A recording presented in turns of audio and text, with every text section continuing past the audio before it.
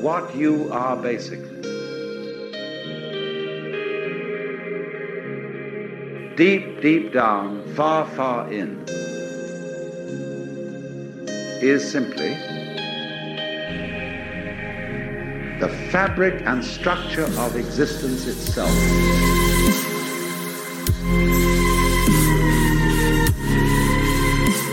Peace for all men and women, for all men and women, for all men and women.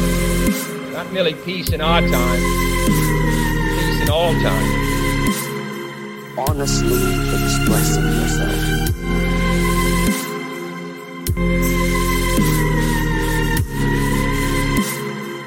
Peace for all men and women, for all men and women, for all men and women. Not merely peace in our time, peace in all time.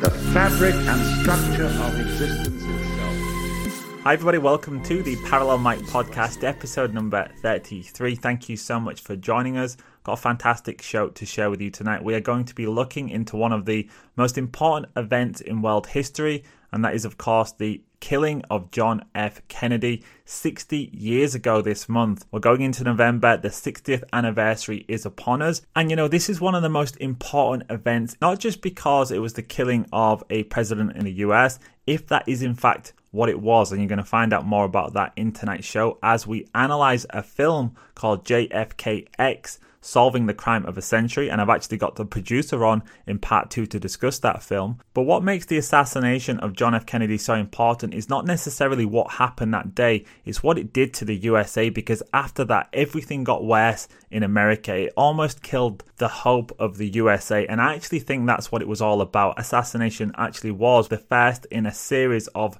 mega trauma-based mind control events that would be used to leverage the collective psychology of the masses and to take us to a much darker, much more satanic world.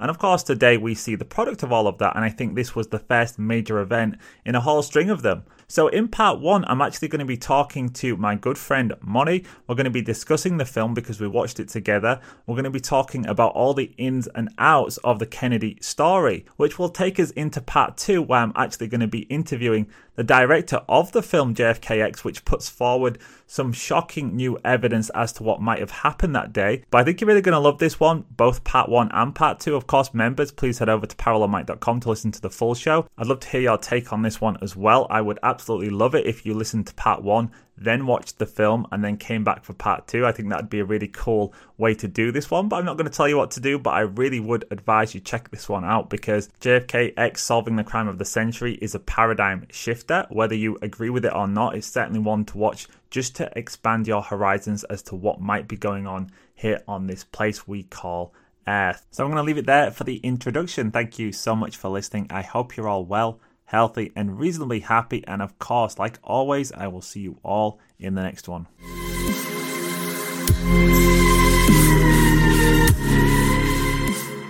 Hi everybody, welcome to the Parallel Mic Podcast. We are here today with our guest Moni in the studio. Today we're going to be talking about a film that I'm going to be speaking to the author of later on in the show. So in part 1 we're going to discuss the film, what we thought of it, and some topics around the JFK assassination. We are coming up to the anniversary of JFK's assassination, so it's a poignant time to be having this discussion. And I wanted to do this conversation before we get to actually speaking with the film's producer, just to go over some of the topics around the death, because I would say this is probably the most important event in American history in terms of what led us to where we are today. Because after the JFK assassination, if that is in fact what it is, which we'll speak about tonight, but after that everything changed in America and it took us on a completely different path globally. Of course, America was the hegemon, but after that everything changed. It kind of took away America's innocence. A lot of people say that, and I think it's true. So before we get into that, Moni, welcome to the Parallel Mic Podcast. It's your first time on the show. How are things going? Thank you. Everything's fine. Yeah, thanks for joining us. And we watched this film together. We've actually watched it twice now, haven't we? And I just wanted to get your first impressions of this film, because the JFK assassination is something that I think lives in every culture. You was born in a different country to me, but I'm sure this was something that you was aware of, but just how significant of an event was it for you, having not been a part of the Western culture? Well, Michael, you would be surprised, but actually it didn't have any impact on me at all. I know it's a big thing for I guess the Western English-speaking countries. But of course, once I moved to England, I've learned a lot about it, and it's something that I always wondered, especially knowing what Kennedy was doing towards the, let's call it, the freedom movement. So watching that movie was quite a shocker to me, like what possibilities it could bring and what questions it brought to my head as we were watching it. Yeah, well, Kennedy was around during a very important time for your country too, because it was the Cold War. And of course, your country was occupied by the Soviets, and the Cold War was all about the Americans versus the Soviets. That's what the Bay of Pigs invasion in Cuba was all about. And that was when Kennedy, he agreed to the Bay of Pigs invasion in Cuba. It ultimately failed. That was a CIA-backed coup, or an attempted coup that failed. And after that, Kennedy said, I'm going to splinter the CIA into 1,000 pieces. And that was really putting his stake in the ground that he wanted to end this emerging deep state that had really took hold in America. So I guess Kennedy's history is your history too, in a very interesting way, because were he to have remained as president, had he not been assassinated, I think perhaps Poland specifically and all of these Central and Eastern European countries would not have been under Soviet rule for as long as they were. I think something else would have happened. And I think that's actually what the CIA was trying to avoid, was having the Soviets and the US come together. They needed that antagonism to justify the continuation of the CIA. I think that's what it was about, actually. Well, and certainly the Soviet Union as such needed an enemy as well to justify its own existence, isn't it? If suddenly that scenario of Eastern enemy versus Western enemy, if that has collapsed, then they would lose their own power and then passport for violence. Their reason for existing. Yeah, but the thing was, they were actually coming closer together, and both sides, Khrushchev wanted to find a solution. It seemed to me like they'd found two moderates, and that all ended after Kennedy. It went back to this kind of dogged war type scenario. So I don't know how it would have gone. We don't know what would have happened. We certainly don't know how things could have been in America. What we do know is that on that fateful day in November, and we're in November now, we're just a few weeks out from the anniversary of his, I say supposed death, because if you watch this documentary, we don't actually know what happened that day, and we'll get into that later on, but we don't know how it could have gone. And we're going to bring out some things in part one. I want to speak a little bit about Executive Order 11110. Let me say that again. Executive Order 11110, which was when Kennedy potentially was trying to take down the Fed. Now, we've already said Kennedy was trying to take down the CIA. He was trying to take down potentially the Fed. And I'm going to throw another one into it too, the mobsters, which we can talk about. I've got personal experience of mobsters in my family. So it's an interesting conversation. But before we get into all that, Mon, tell me what you thought of the film, just in general. Was it a good film? Was it well researched? Was it enlightening? Did it give you something to think about? What did you think of the quality of the film? Essentially, yeah, I was a bit skeptical, but I really liked it. I thought it was well researched, well put together as well, and the storytelling was quite easy to follow as well. So thinking back about it, I think as well they found really good arguments for saying what they were about what happened on that day, and that convinced me, honestly. Yeah, I found it was very convincing too. What did you think about the use of that video footage, that Zapruder video footage? Because what we know about this video footage, and listeners who haven't seen the film, essentially there was some footage from that day. It's the only footage that exists, and this footage was spliced. And it took somebody like Jay Widener to actually figure this out, that there is some frames missing from the official footage.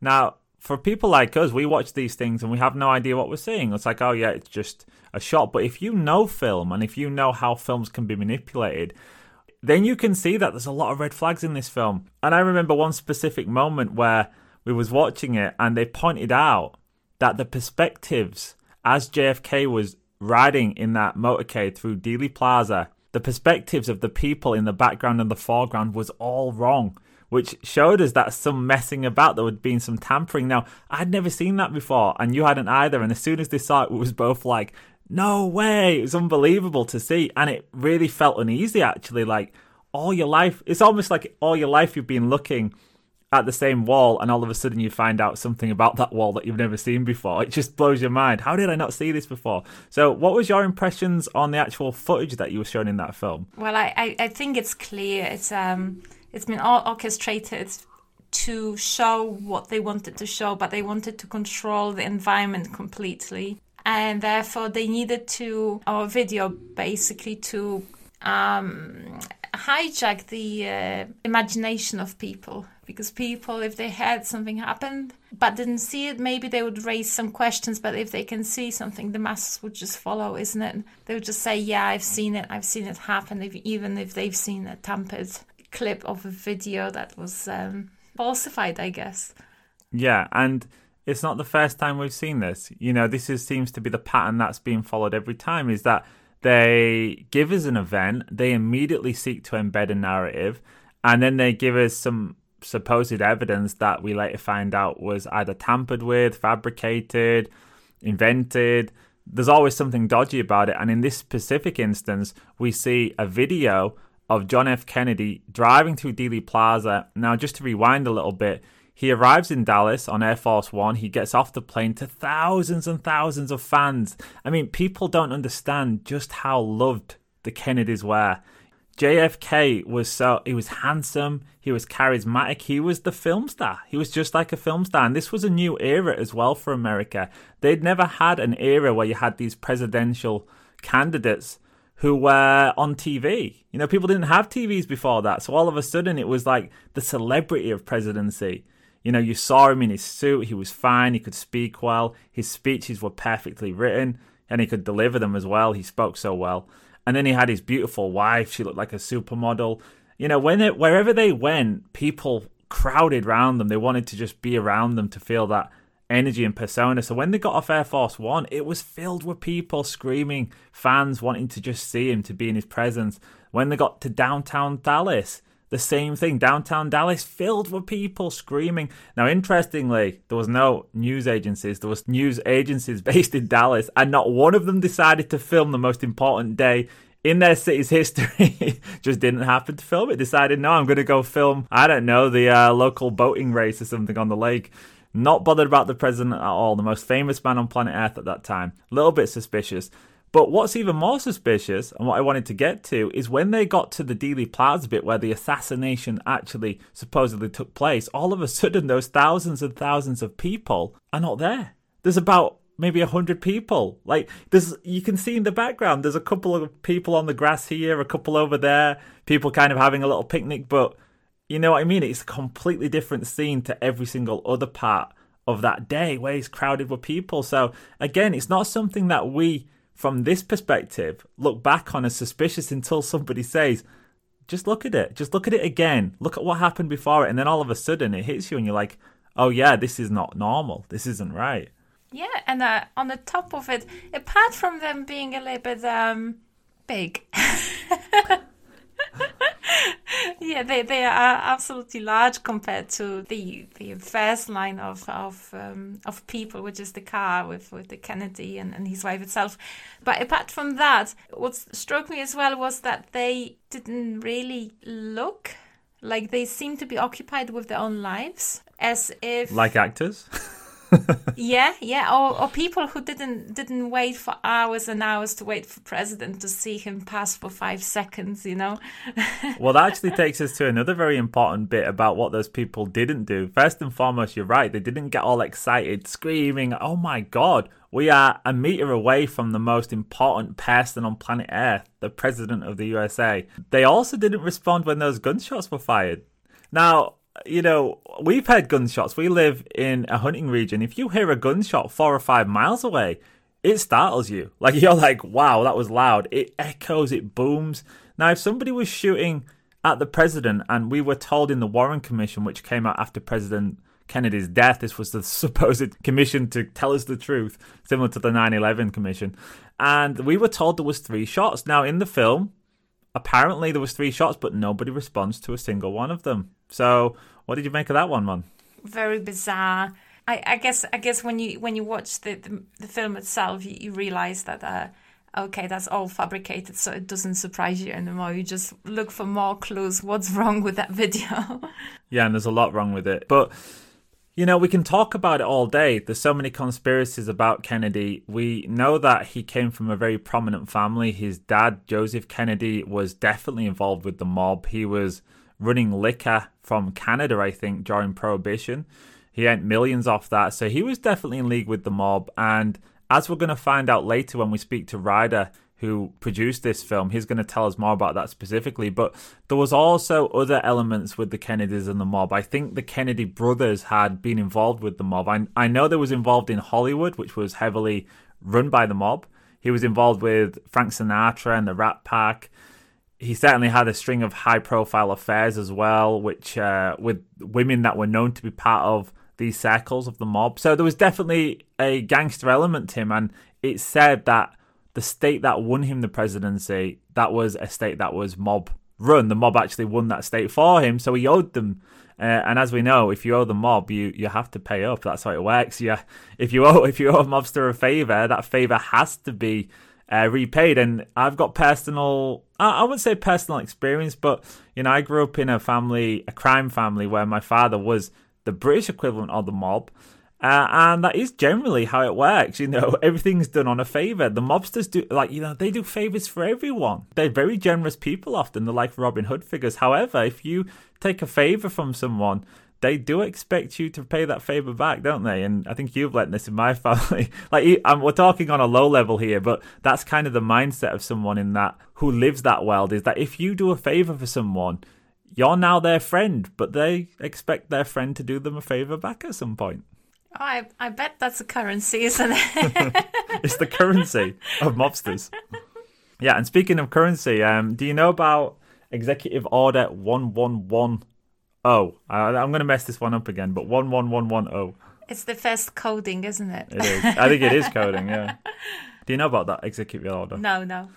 So that executive order was something that Kennedy issued just before his death, and it allowed the Treasury of the USA to issue silver certificates. Basically, they was able to print Kennedy notes. There was these things called Kennedy notes, and these were banknotes that were issued against silver that had been recalled, and therefore they circumnavigated the Federal Reserve. You know, on the Federal Reserve banknotes, it says at the top, Federal Reserve note. Well, Kennedy issued $4.3 billion worth of Kennedy notes that said United States note, meaning it was not issued by the private for-profit Federal Reserve Bank who issues money at interest. These were issued by the Treasury with no interest attached. So there's a big conspiracy there, because some people say, oh, he was just doing it to help recall the silver dollars that were no longer going to be in circulation. But I can't help but think the Federal Reserve would not have been too happy having notes floating around the economy saying United States no, and because people are going to question that. They're going to say, wait a minute, if we can print our own notes without interest, wait a minute, why are we taking money from the Federal Reserve and running up a national debt? So I actually err on the side of true conspiracy on this one, that Kennedy was actually seeking to circumnavigate the Federal Reserve Bank, which of course would put him right in the crosshairs. Every president in US history, Abraham Lincoln, Garfield, all of them who tried to oppose the Federal Reserve wound up dead. So that was one of the reasons I thought maybe he got assassinated. Well, I never heard about it, but that's definitely huge. And just imagine, if then every single other country copied it, because that could be easy money for them, isn't it? And then people would be asking, why federal or national banks aren't national or federal, isn't it? And why there are two entities in the first place? It would be very confusing and definitely raising lots of questions. So, and how many years that is after establishing a Federal Reserve? Is it 50 years down the line, isn't it?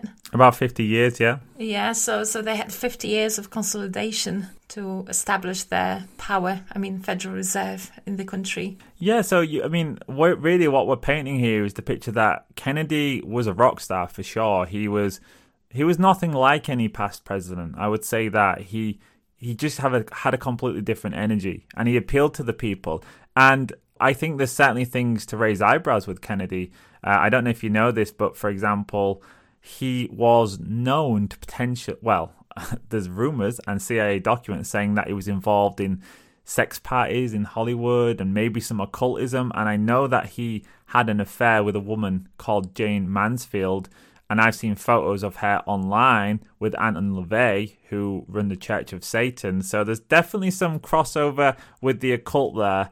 So I don't know if you've heard anything about that or how you feel about that. What do you feel JFK truly was? What's your impression intuitively on him as a person? Because let's face it, he clearly wasn't perfect. But do you think he was fighting the good fight, or was he just another character? I would think both, because you don't want to say that there is someone who's either truly only good or has only bad in them. We are all a mixture, and so I guess him being a part of that family, and I guess Kennedy's been always a part of that lineage, let's call it. They were surely a part of whatever it is there in this upper world that we just have a glimpse of. However, now I'm thinking it doesn't necessarily mean that he was as corrupted as those people were. And everyone is an individual, so we may be raised in a certain family, but perhaps there is something in us that drags us into a change, and that could be for better or worse. So you just don't know. But I certainly wouldn't say that there is black and white in here. It could be someone, and I think I see him as such, someone with good intentions but having huge drawbacks and maybe a character that could be certainly improved. So no heroes. Well, he's a human being, isn't he? And we're all flawed. That's what the Bible teaches us. I always like to say the Solzhenitsyn quote, which is the line between good and evil runs through the heart of every man, meaning we're all capable. We all have the propensity to do great things or terrible things. And in our life, at times, we will do great things, and we will also do terrible things in our life. And I guess repeatability is what we're looking for. We're trying to repeat the things that we want, and that defines who we are. If we do lots of good things over and over, then we are a good person. But on the other hand, there are certain levels of badness, true intentional evil, that if you commit that, I don't think there's any recovery from that. But I don't see anything in Kennedy's past that is proven that shows that he was that evil person. So I think he was just a typical person. I think his intentions were good, but he probably had all the same vices as every other person, and sometimes he probably gave into those vices. I mean, I can't imagine it was easy growing up in that family, can you? Just imagine the level of privilege and money and wealth and, growing up a little rich kid, it would be very easy to become an awful human being. We see this all the time. I showed you a video just the other day of this guy outside of a nightclub, supposedly the son of one of the richest men in Europe, and the bouncer doesn't let him in. And he has a meltdown. And he says to the bouncer, "I'm going to buy this place and I'm going to fire you." And the bouncer's like, "Yeah, I don't care, buddy." And he goes, "Do you know who my father is?" And the bouncer goes to him, "No, didn't you ask your mother?" So this guy gets even angrier. And it turns out he was the son of one of Europe's richest families. And that's how these people are. They're full of privilege. They're narcissists. They've got zero empathy. And yet Kennedy did not seem to be that. So I think somewhere along his journey, he developed a conscience and he became a decent human being, which is hard. Look at all the wealthy elites that we see today. You don't see much of that. So I think he did buck the trend. I'm going to err on the side that he was probably genuine in his attempt to try and reform the USA.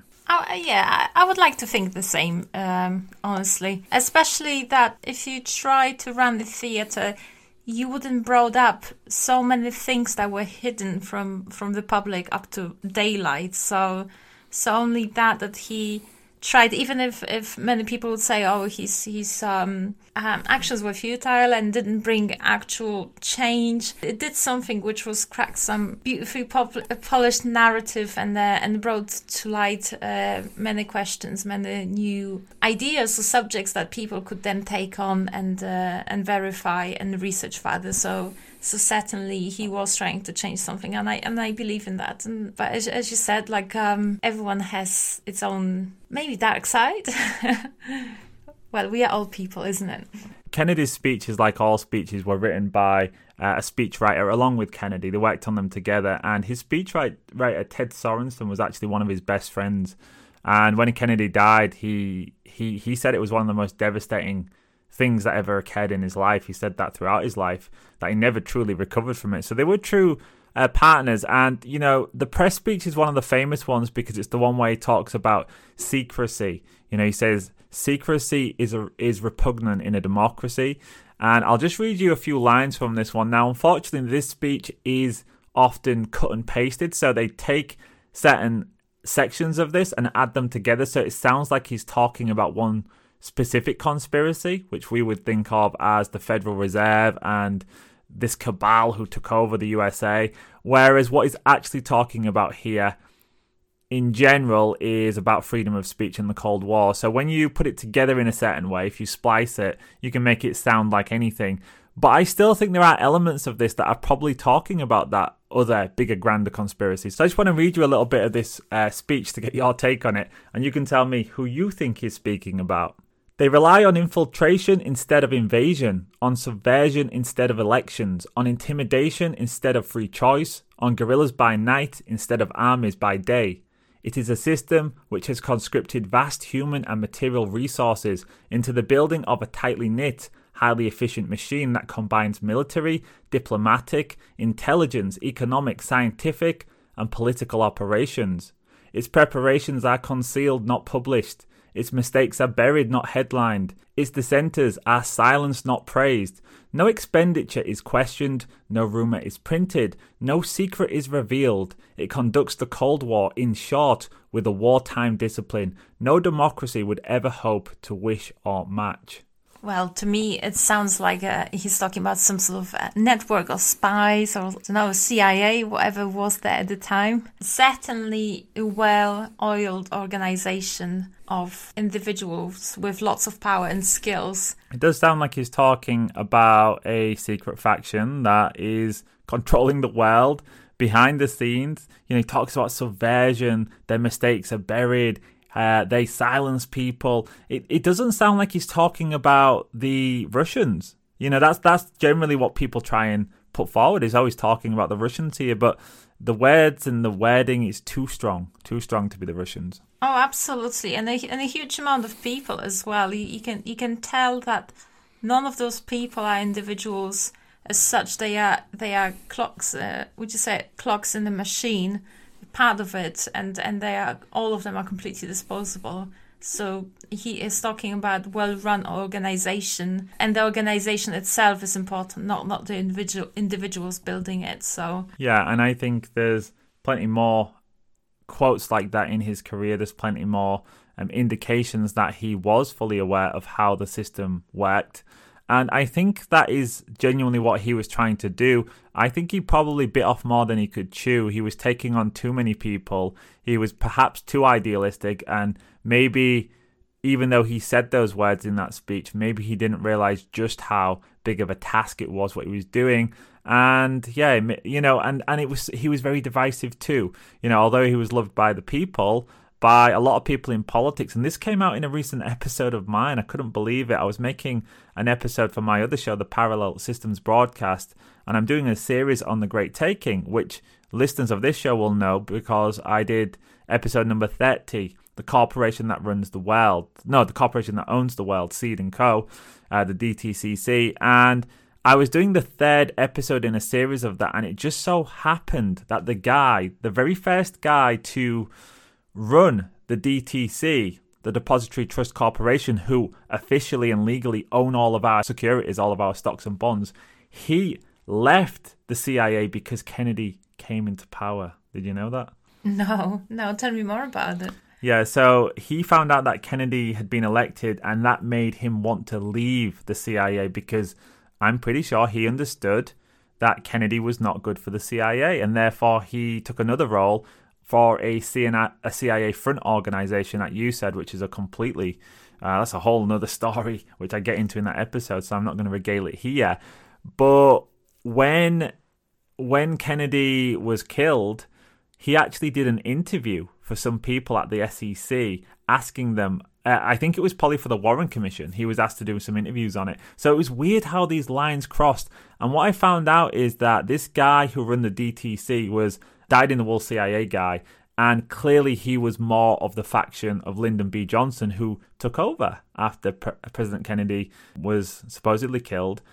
So clearly there was a divide in US politics at the time. There was the people who wanted to expand the deep state and who wanted more secrecy. Because that guy I just told you about, who was the CEO of the DTC, he was asked later in an interview, many years later, should the American people know more about the DTC? And of course, most people have no idea that their property rights have been stolen by this organization, and that now all of their shares that they think they own are actually owned by this company. And he gets what his response was.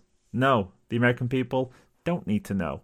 Now, Kennedy was actually seeking something else. He was seeking an expansion of freedom. He was seeking an expansion of, what's the word I'm looking for? Transparency. That's exactly the word. Thank you. Whereas a lot of these people in US politics wanted the exact opposite. They were voting against that. They tried to sabotage the Freedom of Information Act. They tried to sabotage the freedom of press.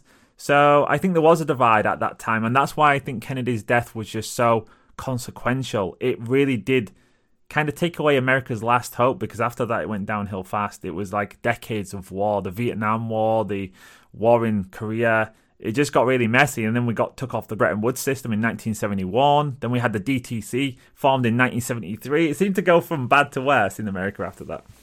Yeah, and he wasn't the only one who disappeared from politics, if you could phrase like that. Was it his brother as well, Robert, that was killed afterwards? So clearly, after Kennedy was gone, they were clearing up, paving the way. Paving the way. Well, I think you're doing very well for your first podcast, Mon, and I'm enjoying this conversation. But I did want to get your take on, because we're talking about it as though JFK actually did get killed, and the idea in this movie is that perhaps what we saw was more of a magician's trick, and we get, I don't know if you ever saw this, right? I'm going to ask you a question. Did you ever see that program when you was a child in Poland called The Masked Magician? No. Did I miss much? You never saw that one? No. Okay, so there was a famous show, and it was a guy, and he was a magician who wore this really creepy mask. But what he did was grand magician's tricks, the most famous tricks from Las Vegas, because it's really big out there. And he was a master magician, and he'd show you the trick. So he'd show you this fantastic trick, but then he would show you how it was done, which actually breaks the magician's code. And in the past, magicians were actually killed for that. They were actually killed for showing those tricks, because that's a key part of their game. If you expose it, the game's up. And we know that Las Vegas is run by mobsters. So yeah, you don't want to destroy the income stream of those people. But anyway, this was the show, The Masked Magician. He did it for many seasons, and people were absolutely addicted to this show. There was like a whole scene around it, people watching it. Well, that's kind of what this film was for me. It was like I'd watched the magician's trick over and over and over again throughout the years, and I kind of had the intuitive feeling that something was not right. Like I was being fooled somewhere, and this film was kind of like, yeah, you was, and here's how the magician's trick was done. That's how I interpreted it. It did feel like I'd just been exposed to a magician's trick, but then afterwards, I was left with so many questions about, well, what does that mean about the participants in this trick? So how does that resonate with you? Well, I totally agree. And now I'm going to come back and watch that. You're not going to make me watch that, are you? We'll see about that.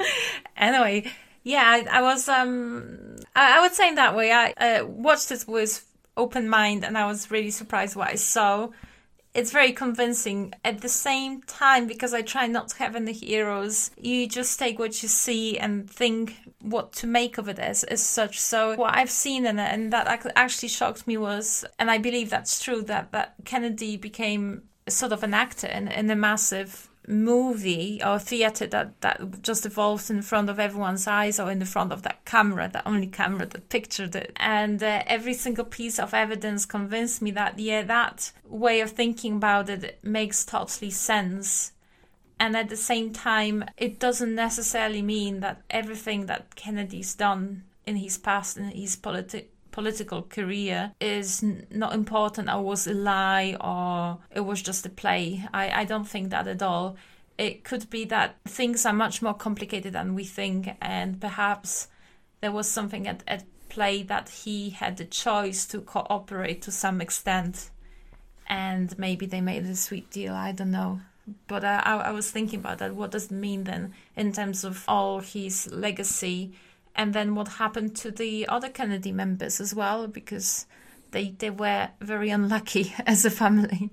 If it wasn't what we thought it was, and I would urge listeners to watch this one and then listen to this podcast again, because it'll be like listening to two podcasts. You'll listen to it once and enjoy it, but the second time you'll come back and kind of be in on the insider's knowledge. But I would say if it wasn't what we thought it was, then could it have been some kind of ritual? Because it took place just off the 33rd degree parallel. It also was the site of the first Masonic temple in Dallas. There was a Masonic obelisk at the site. And there is a book all about this called The Killing of the King. King Kill 33 actually is what it's called, by Michael J. Hoffman. And he details in that how it was very much a Freemasonic ritual. And he talks about how 3 tramps were arrested just afterwards, and they represented the 3 Master Masons who killed Hiram Abiff. So there's this whole ritualistic aspect, and you know, when you look into those things, the symbolism, you'll find so much, I'm sure of it, because there's so much occultism that is intrinsically a part of America. So I'm sure there's a lot here. But do you feel when you watch that movie, in terms of the one that we have just seen in this film, that it was some kind of ritual? Do you get that impression now you're looking at it with this kind of enlightened view of it? Well, I clearly don't know what to think about it, because to my mind it's a bit sick that someone would orchestrate their death and make it public, especially that this sort of got so much immersed within all our cultures, really. So everyone knows how Kennedy died, and everyone probably saw how it happened, and it's relived in our minds over and over again. And then at the same time, you know, those interpretations is highly likely, because they live in a completely different universe. We walk on the same earth, but we see different colors everywhere. We interpret everything so differently, and it's difficult sometimes to understand how I look at the world and what I think about it, and let alone what other people I never met, how they could comprehend their existence and everything around them, especially if everything's kept in such a secrecy. We just don't know how much spiritual or how obsessed about things they are, and how important that is to them, and what they are willing to sacrifice in order to achieve their aims, whatever that would be. So I think it's very likely. Well, that's because there are 2 worlds. There's the light and the dark. And if you're in the light, you see things through the interpretation of the light, which is you orientate yourself towards good and doing good, and your rituals in your life will be good rituals. You know, you might say a prayer in the morning. You might go outside into nature and appreciate that. You might take care of other people. But of course, if you're coming at it from an occult angle and your intentions are evil, then your goal is to manifest that evil, and your rituals are going to be very dark and macabre. And you know, I guess there's a history of this, like the 9/11 ritual, the COVID, that was very ritualistic what they did, masking people up, the dancing nurses. You know, there was the 2012 Olympic Games where they did this really macabre opening ceremony that had lots of predictive programming for COVID. So they do these things. So yeah, it makes sense to me that could have been one big ritual that we was exposed to. And the point of those rituals, of course, is also to induce trauma. You know, it's trauma-based mind control, which is definitely what they were excelling at in the 1960s and 70s. That was just before they started to unroll it out on the masses. In fact, I think that could have been the first mass trauma-based mind control event, because it just ripped the heart out of America. And then after that, they continued to do that. Remember the Beatles and how they started out as clean-cut boys, and then just a few years later they were drowning themselves in blood and meat in video shoots. You know, this is what they do. They try and subvert everything, but I think that was the trigger. I think after that it all changed. I totally agree. Like, there's so many people still nowadays talking about it. Like, we keep talking about it too. So it's a huge trauma imposed on us, and also killing the hope, isn't it? Because suddenly you've got a hero that's going to tackle all of those problems that we didn't even know existed. And then he gets killed from within, from people who were meant to listen to his orders because he is on the top of a hierarchy, and suddenly he's not. He's being removed. I think you've hit the nail on the head. That is potentially what it was. I'm not saying it was, but maybe he was set up as the straw man. And it could be complex on many layers that he didn't know. He was allowed to become idealistic. He was allowed to run so far down those paths thinking he was going to succeed. And then they said, actually, no, this is what's going to happen to you. And then he was kind of forced into taking part in that. Maybe they said, if you don't do this, the mob are going to do X, Y, and Z to you. You've got no choice. And so he was a forced participant in that ritual. But ultimately, the outcome of it is what we should really focus on, because the outcome gives us the motive. And I think the outcome of it was a mass trauma in America's mind. And it allowed America to then go on to this period of real debasement. There was lots of war. The media got darker. You know, to see someone shot on TV, that etches itself in your mind. The same way September the 11th etched itself in my young mind. And every generation gets given one of these traumas. And I think that opens up a portal almost in the actual physical world. It opens up a kind of dark portal, and it does in our internal world too, in our mind, that allows them to then start to seed all kinds of nastiness. And that's what we have to protect ourselves against, I think. I think that's what the Bible talks about when it says about wearing the armor of God, because this is a spiritual war, and that was a key spiritual attack on people. And I think it was a successful one. The very fact we're still talking about it today, like you said, suggests it was a very successful attack on the public consciousness. Oh, absolutely. And there is a strong element as well of free will, because, you know, if you are a part and you agree to something and everything goes according to the plan, at any point you can say, actually, no. just one moment of, or 2 moments of hesitation, I'm like, no, I'm not doing it, actually, you know. I'm not doing it, because it is actually him who pulls that trigger, isn't it, to make that thing blow off. So there is a huge element to deciding for oneself what we want to do and what we are not agreeing to do, and we always can change our mind. So I think that's quite optimistic, that we have that power and no one can force us. Like it's the same what happened in 2020. People were thinking they are forced, but no one was forced. We always had free will. It's just not always the choice was pleasant or the most digestible as such. But by the end of the day, it's your decision, and we are paying the consequences of whatever happens, isn't it? So take your power back. I agree. You was given free will. There's natural law. Nobody can force you to do anything. You've always got a choice. Right up until the very last breath of your life, you will have a choice, because you've always got the final choice to choose how you think about a situation. And ultimately, that is our freedom, is to make choices physically as much as we can, but then also psychologically. And we should never, ever give that up for anyone. Because I think when you give up that, you're giving up your soul, because that's what soul is. Animals don't have a choice, we do. That's our soul. And therefore, we should never give that up. Now, before we finish this one, because in part 2, we're going to be speaking to the man himself who produced this, and I'm really excited for that. So I'm interested to get his take on some of these questions. And I'm going to ask him this question, so I'm going to ask you it as well. What's your take on RFK Jr.? And, you know, I've got a little bit of insider's knowledge on this one about what you're going to say.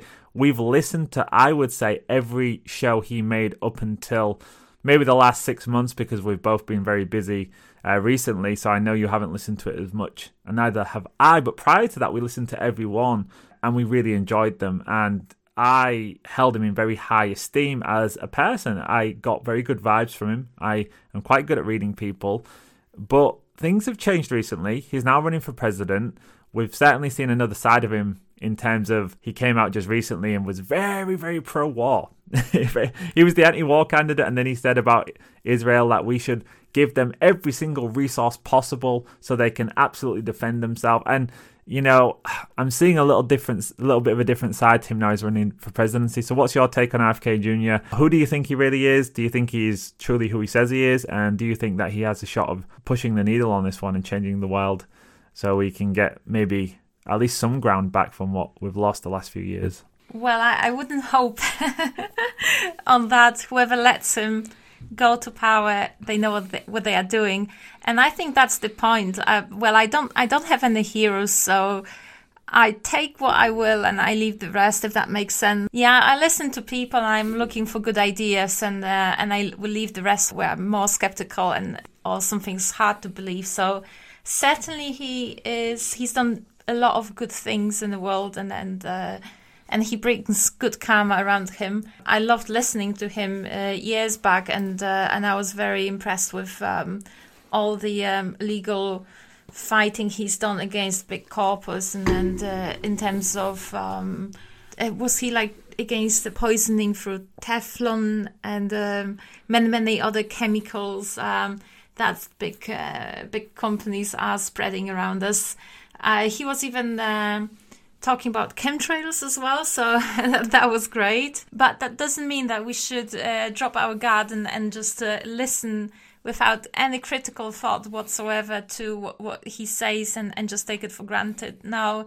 And also I've got a feel that they let him run for presidency so he can lend his authority, or maybe not authority, I'm looking for a word. Credibility? Yes, yeah. Credibility to the system, because many people start thinking something's not right. And he lends that. He sort of lets the big structure to stay a little bit with the frontal. He pulls them back in. People who might think, you know what, I'm done with this system. I'm going to exit it. I don't believe in it. I've lost faith 100% and I'll never trust it again after what they just did to us. I'm going to go and build my own structures. I'm going to start my own community. I'm going to go off grid. He can pull those people back in, because what's his actual message? His message is, we need to heal. We need to forgive.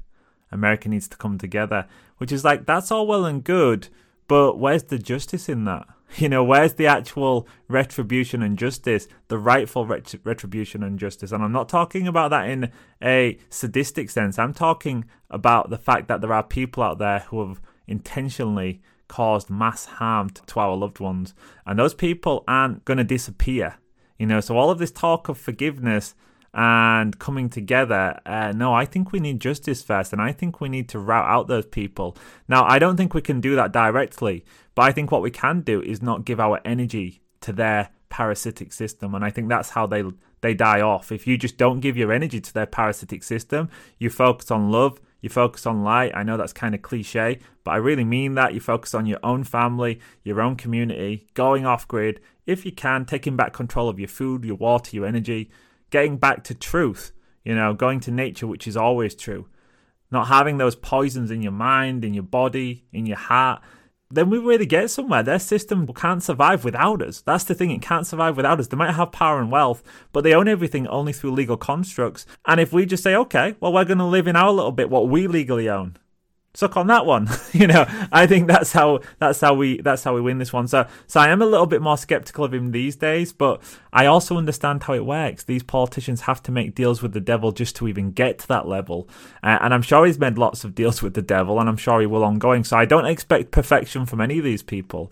It's impossible to find. But what he might do is just push the needle a few centimeters, maybe even a millimeter to the right. And that might just buy us a bit more time. It might just take the edge off some of the next 10 years. That enables us to take back more control in our lives and to start these parallel structures. What do you think about that, man? I do agree, but at the same time, I've got that strange sensation that he's been always the environment man, let's call it. And I feel like the next big psyop, at least in Europe, will be about the environment, because many laws that are related to, let's say, the energy passports for properties, about legislation on what you can use, or rather what you can't use for heating your house, etc.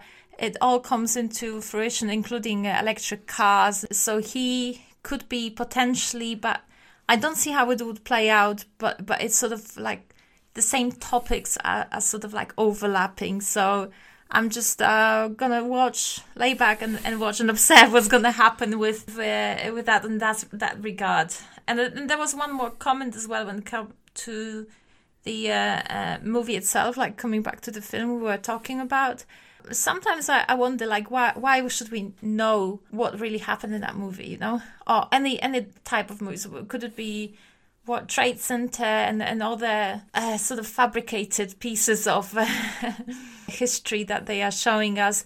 Why should we give our energy to watching that and think about that in the first place? Like, okay, if I now understand a bit more of the puzzle, what does it give me? I'm spending lots of energy and time thinking about it, and does it really improve my life? Does it improve my situation here and now? And I just wonder how important that is to be obsessing about it. I think you're on to an important point. I think that is how the spells are woven. It's by us thinking about them a lot. I think that's how the spells are cast. That's real alchemy, because the way we put our consciousness is what we then manifest in reality. So if we are putting our consciousness into fear and anxiety and terror, then that creates the world we've got today. And if we take our mind somewhere else, if we think hopefully, if we think optimistically, if we believe that something better can be built, well, then things start to get better in our lives. I've never met anyone who's made their lives better by waking up and saying it's pointless. Like, it doesn't work like that. But if you truly believe you can change your life for the better, I can guarantee you'll have a better day for thinking that. And then things will be drawn into your life that improve it. You'll meet people that are more hopeful and optimistic too. You don't meet hopeful and optimistic people when you're depressed and down. So we do have to curate our mind and take care of our consciousness. And I think for people like myself, and I'm not so sure about you, Monique, because I know sometimes these things do affect you more, but for me, I'm quite resilient, so it doesn't actually affect me to think about these things. So I would say to people, it's important to understand how the trick works, but then it's important to actually move beyond it. Don't dwell on it. Don't keep repeating it and recycling it, because I've said it many times, and I'll say it one more time. These people that just share images and tweets of darkness, telling us all what they're going to do to us, how they're going to do it. Oh my God, it's terrifying. They're not helping us. They're not helping us at all. Share positive messages. What I try to do on this show is to help people understand. Like, you have to understand what's going on, but then we have to think about something brighter, a better future. And if we don't think about it, it ain't going to happen. Yeah, what always helps me is to think, why do I need to know this? Why should I do that? And quite often it is for novelty reason, curiosity, all those things that are perhaps fun, but are, distracting in life and certainly not building much. So then if you come to that conclusion, it's good to think, pause and actually stop doing whatever you were doing. And for example, Facebook, many people would say that it's brainwashing us and it gives us lots of silly ideas, or they are using social media to manipulate us and create a new society, etc., etc. But if every single one of us, or let's say 10, 20, 50% of people would decide, wait a moment, I don't need any of those tools, and I'm just closing my account, all of them all together, Don't feed the beast. Exactly. You may feel like, now I don't know what a friend of mine, actually is not a friend because we haven't spoken for 20 years, but once we met and now I can see their post now and then and see what new car they've got or whatever. I don't know whether they've got a new iPhone or not. but essentially, then you don't feed the beast, and that addiction to it, or maybe even not addiction, but curiosity or boredom for easy distraction, whatever that is, it disappears, and you have to do something more constructive, and you don't support them. Well, that's two parts of it. It's not, first and foremost, don't feed these vampires. That's what they are. They're spiritual vampires. Without our energy, these parasites wither away. I truly believe that. It's just unfortunate that they have sunk their fangs into most people, and they get the fear and terror that they need to continue their system. But they're terrified. They're terrified of losing us. They're terrified of you stepping outside the system. That's why they have to give us radical candidates. That's why Trump comes along. That's why RFK Jr. is allowed to flourish. And like I said, I was and still am a fan of RFK Jr. I just do not believe there is a political solution. I think there's a spiritual solution. That's always been my take, and it always will be. And the other part of it, Mom, which you just rightly pointed out, and we'll end on this one, is it's a two-way street as well. You can't look at these people living parasitically and sit there and judge them if you yourself are not doing something better. You have to be providing solutions. You have to be contributing to something better. A lot of people who joined my podcast, I know they're doing that because they message me. They tell me. That's why they subscribe to something like this. They become members. But it does require you to pull yourself away from looking into the darkness. And the darkness is Twitter. The darkness is Facebook. The darkness is social media. You have to pull yourself out of that and use that time constructively, even if it's just going outside and splitting some wood, which, I think I'm going to do tomorrow. I've got a lot out there. So, Mon, thank you so much for joining us for that conversation. You were very gracious because this interview had some issues. Basically, we lost about an hour and 20 minutes. So we only had 50 minutes to do the interview. So I had to put together a separate one. And you know what? I'm glad I did because I think this was a fantastic part one. It's really going to build people up for part two. So thank you so much for your time tonight. Oh, thank you. That was a pleasure.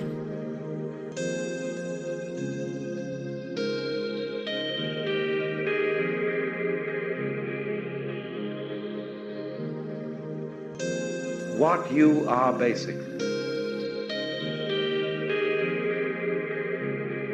Deep, deep down, far, far in,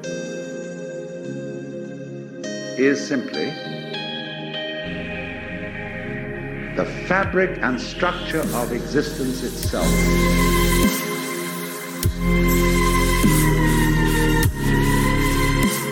Peace for all men and women, for all men and women, for all men and women.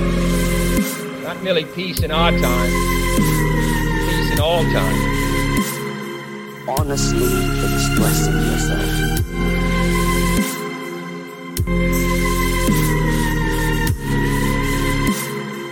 Peace for all men and women, for all men and women, for all men and women. Not merely peace in our time, peace in all time. The fabric and structure of existence itself.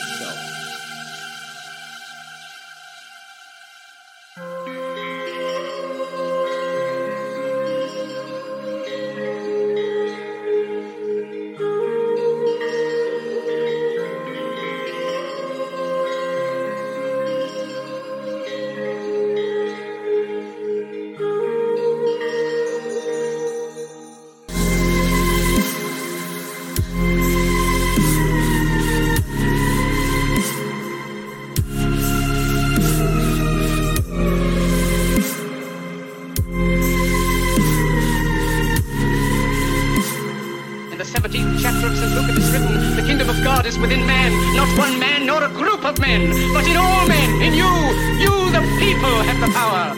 Peace for all men and women, for all men and women, for all men and women. The fabric and structure of existence itself. Honestly expressing yourself.